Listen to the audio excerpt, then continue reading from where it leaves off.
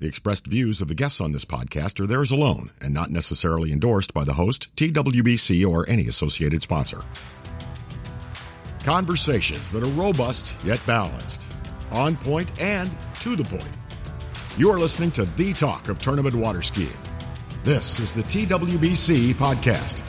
And now, here's your host, Tony Lightfoot. Well, greetings one and all. My name is Tony Lightfoot. Glad to have the pleasure of your company on this latest edition of the TWBC podcast. Now, a big announcement was made by the skier who I'll be interviewing for this episode, and with that, Joel Poland. What was the big brouhaha that you announced over your Facebooks and socials? The big MC. I am now part of the Mastercraft Boat Company. We announced that on Friday. It's been a long road getting here, and I'm just beyond stoked to be a part of this team. Excellent stuff. So congratulations for that. I mean, how long did it? I mean, there must have been meetings and phone calls and all that kind of stuff, and references and what have you been thrown into the mix. I mean, how long did it take for this deal to go down? I'd say we've been flirting for a few years. It's been a little bit back and forth of, I'd say I was kind of the first one to reach out when I was kind of a bit more of a nobody and said, I'd love to be a part of this team.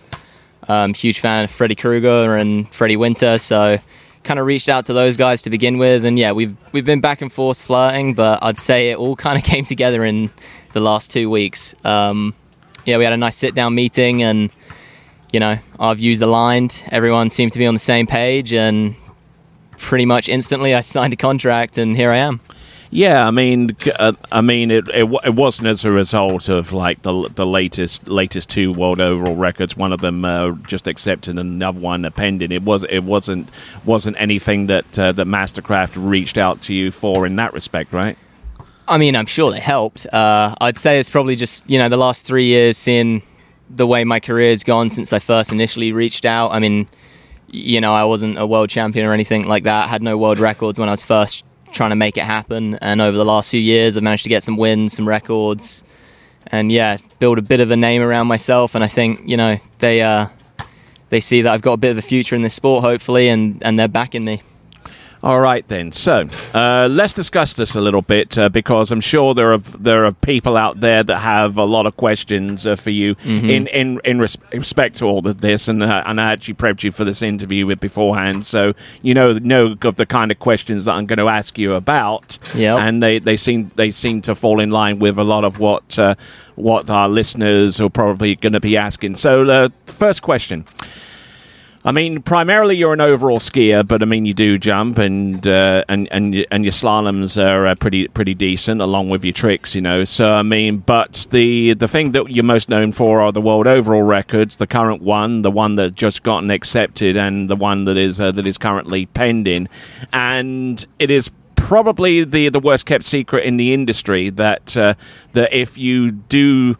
If you are in the situation where you could potentially produce a world record, that you do it behind the boat that you're contracted to ski behind.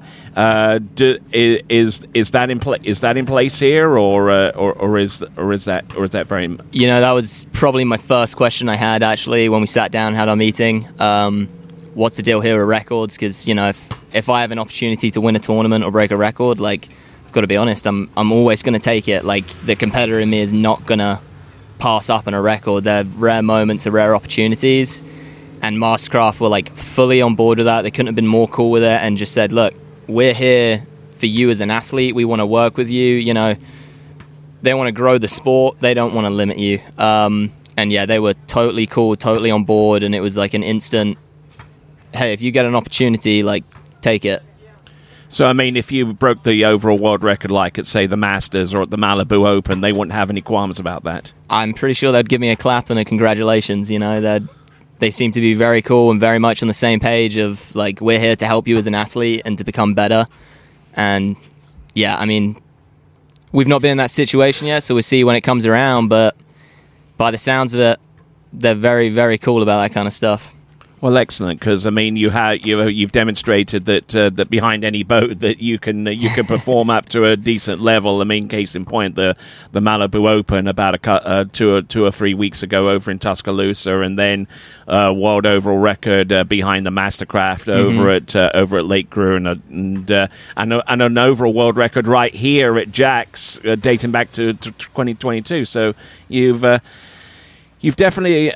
You're not exactly dependent upon the boat so far as producing the world overall record. No, I mean, you give me any kind of opportunity and put you behind a Boston whaler. Hey, give me an opportunity and I'll swing for it. Honestly, I had a few tournaments at the start of the year in Europe where I was frustrated at myself for not getting closer to that record, and then you have to go back and look and go, well, it comes down to more than just a boat. There's just so many variables that come into breaking a record, which is why I say, if there's an opportunity, I'm not laying up. I'm taking it at every opportunity possible. And yeah, Mastercraft seem to be cool with that. Like, I don't think every boat company can say the same. I know in the past there's been hairy moments with athletes breaking records behind other boats and bad situations, but that is not Mastercraft, and I think that's why it works between us as well, honestly. I think you were probably wearing, you might have made a little bit of a slight reference to Jacinta Carroll. I mean, when she broke the world record behind the Mastercraft, at Lake Gruen, the Mastercraft Pro, like about two... it was actually in 2021, right after these World Championships, and then the result of that was she was booted from the Nautique and ended up with the... with skiing behind Mastercraft, at least so far as their Melbourne, Australia dealership is concerned. Yeah, is that so? I didn't know. Yes, I was totally unaware. Well, I mean, it was certainly the case, So I mean, obviously, you're very wary of that, but you actually, credit to you made mention that possibility right from the get-go in the negotiations. So fair play to you on that one. Now, so far as training. Obviously, people who know you well, or even know you vaguely well, know that you train over at Matt Reaney's place, which is a staunch Nautique place. Yep. And I mean, I spoke to Matt Reaney just a short while ago and mentioned the fact that you gotten the Mastercraft deal. Typically, that comes with a boat, but.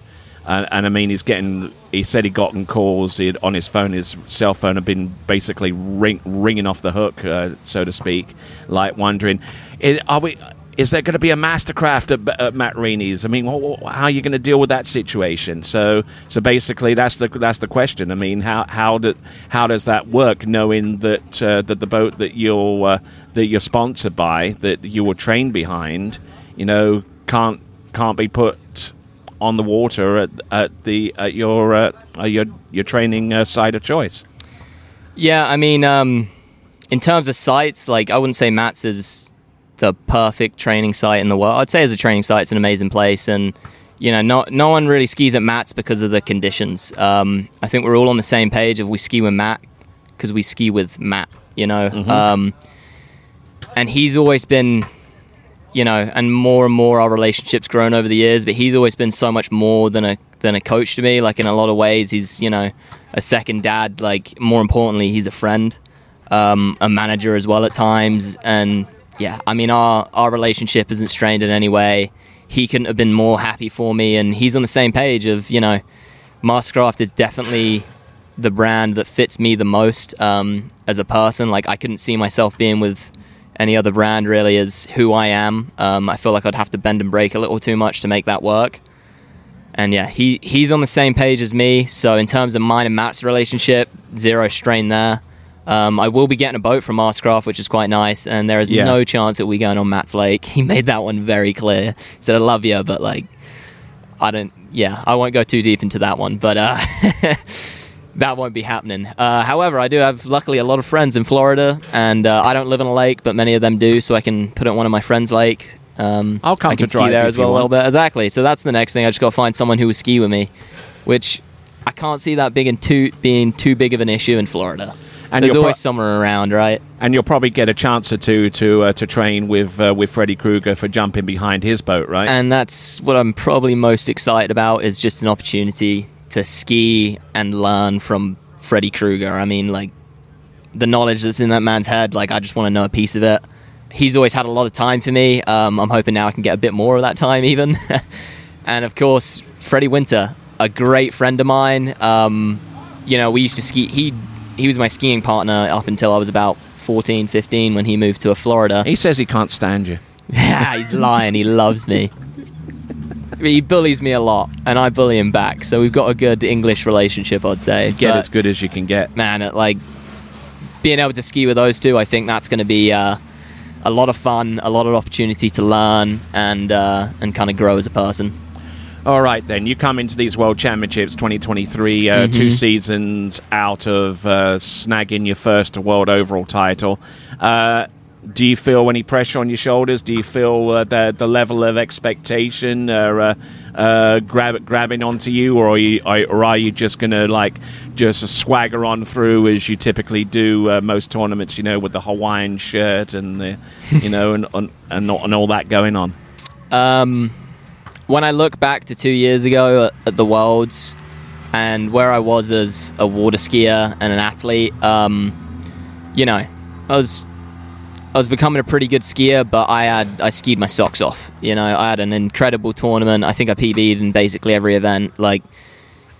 Had a really, really good tournament. Over the last 2 years, I'd say I've just kind of really found my groove, solidified it. Now, I look back to when I've had my worst tournaments this year, and there's something I would have been happy to have done 2 years ago, and now when I have my worst tournament, it's not too much of a deal breaker. So there's definitely that little bit of pressure there, but at the same time, I'd say that my confidence as a skier has grown. I feel more confident in my base level ability. In terms of trying to peak, had a little more tournaments this year than I did 2 years ago, so my body's definitely gone through the strain, and you have those emotional up and downs as well as the body up and downs, and I've been going through it a little bit more this year than I did 2 years ago, but I don't think I could be any more prepared than I am now. Sounds good. Now Great Britain, 2 seasons ago at the World Championships, managed to get a second place finish in the team overall, and they come into this competition. You're part of that team, and coming in with a team that is shows every indication as being one of the better ones that they've produced. What do you say to that? I mean, we've got a pretty strong team. I'm certain of that. I mean, we got me and Luke as the 2 overall guys, and Luke's a pretty good skier. He can hold his own. He's been skiing out in Louisiana. He goes to college out there, Lafayette. Reigning champions, go Laffy. Big fan of those guys. Some cool guys on that team. Yeah. So we got me and Luke as the overall guys, and then Rob is actually bringing out his trick ski for us, which is going to be pretty exciting because we haven't seen Rob stand on a trick ski since the start of the year at Moomba. I'm taking he's not jumping. He is not jumping. We put that one out there, and he gave us a very firm hell no. Okay.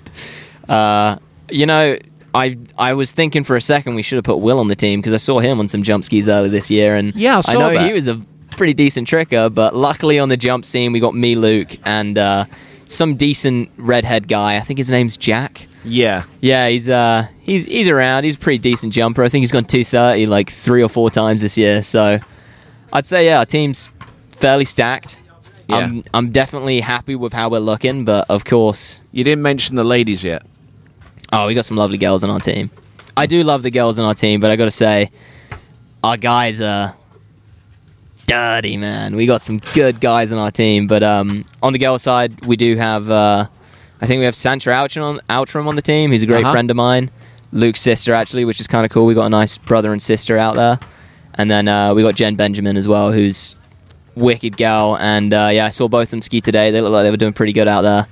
Yeah, I look forward to seeing them practice, because I'm getting some early reads from the team that she's been really, really pounding the ramp with some serious intent, Jennifer Benjamin, and trying to put a score out there on the team, because in the team competition, only 3 out of the 6 scores, the top 3 scores, go towards the team's total. So wanting to have the overall score to be as part of those top 3, it's going to be a challenge, but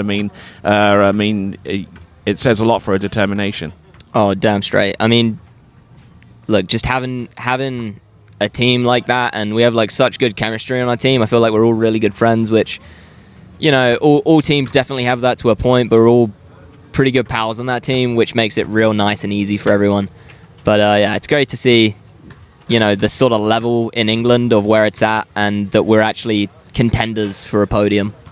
Well, excellent stuff. So I'm gonna let you go so you can get ready for your jump practice. But once again, congratulations on the boat deal. Thank you very much.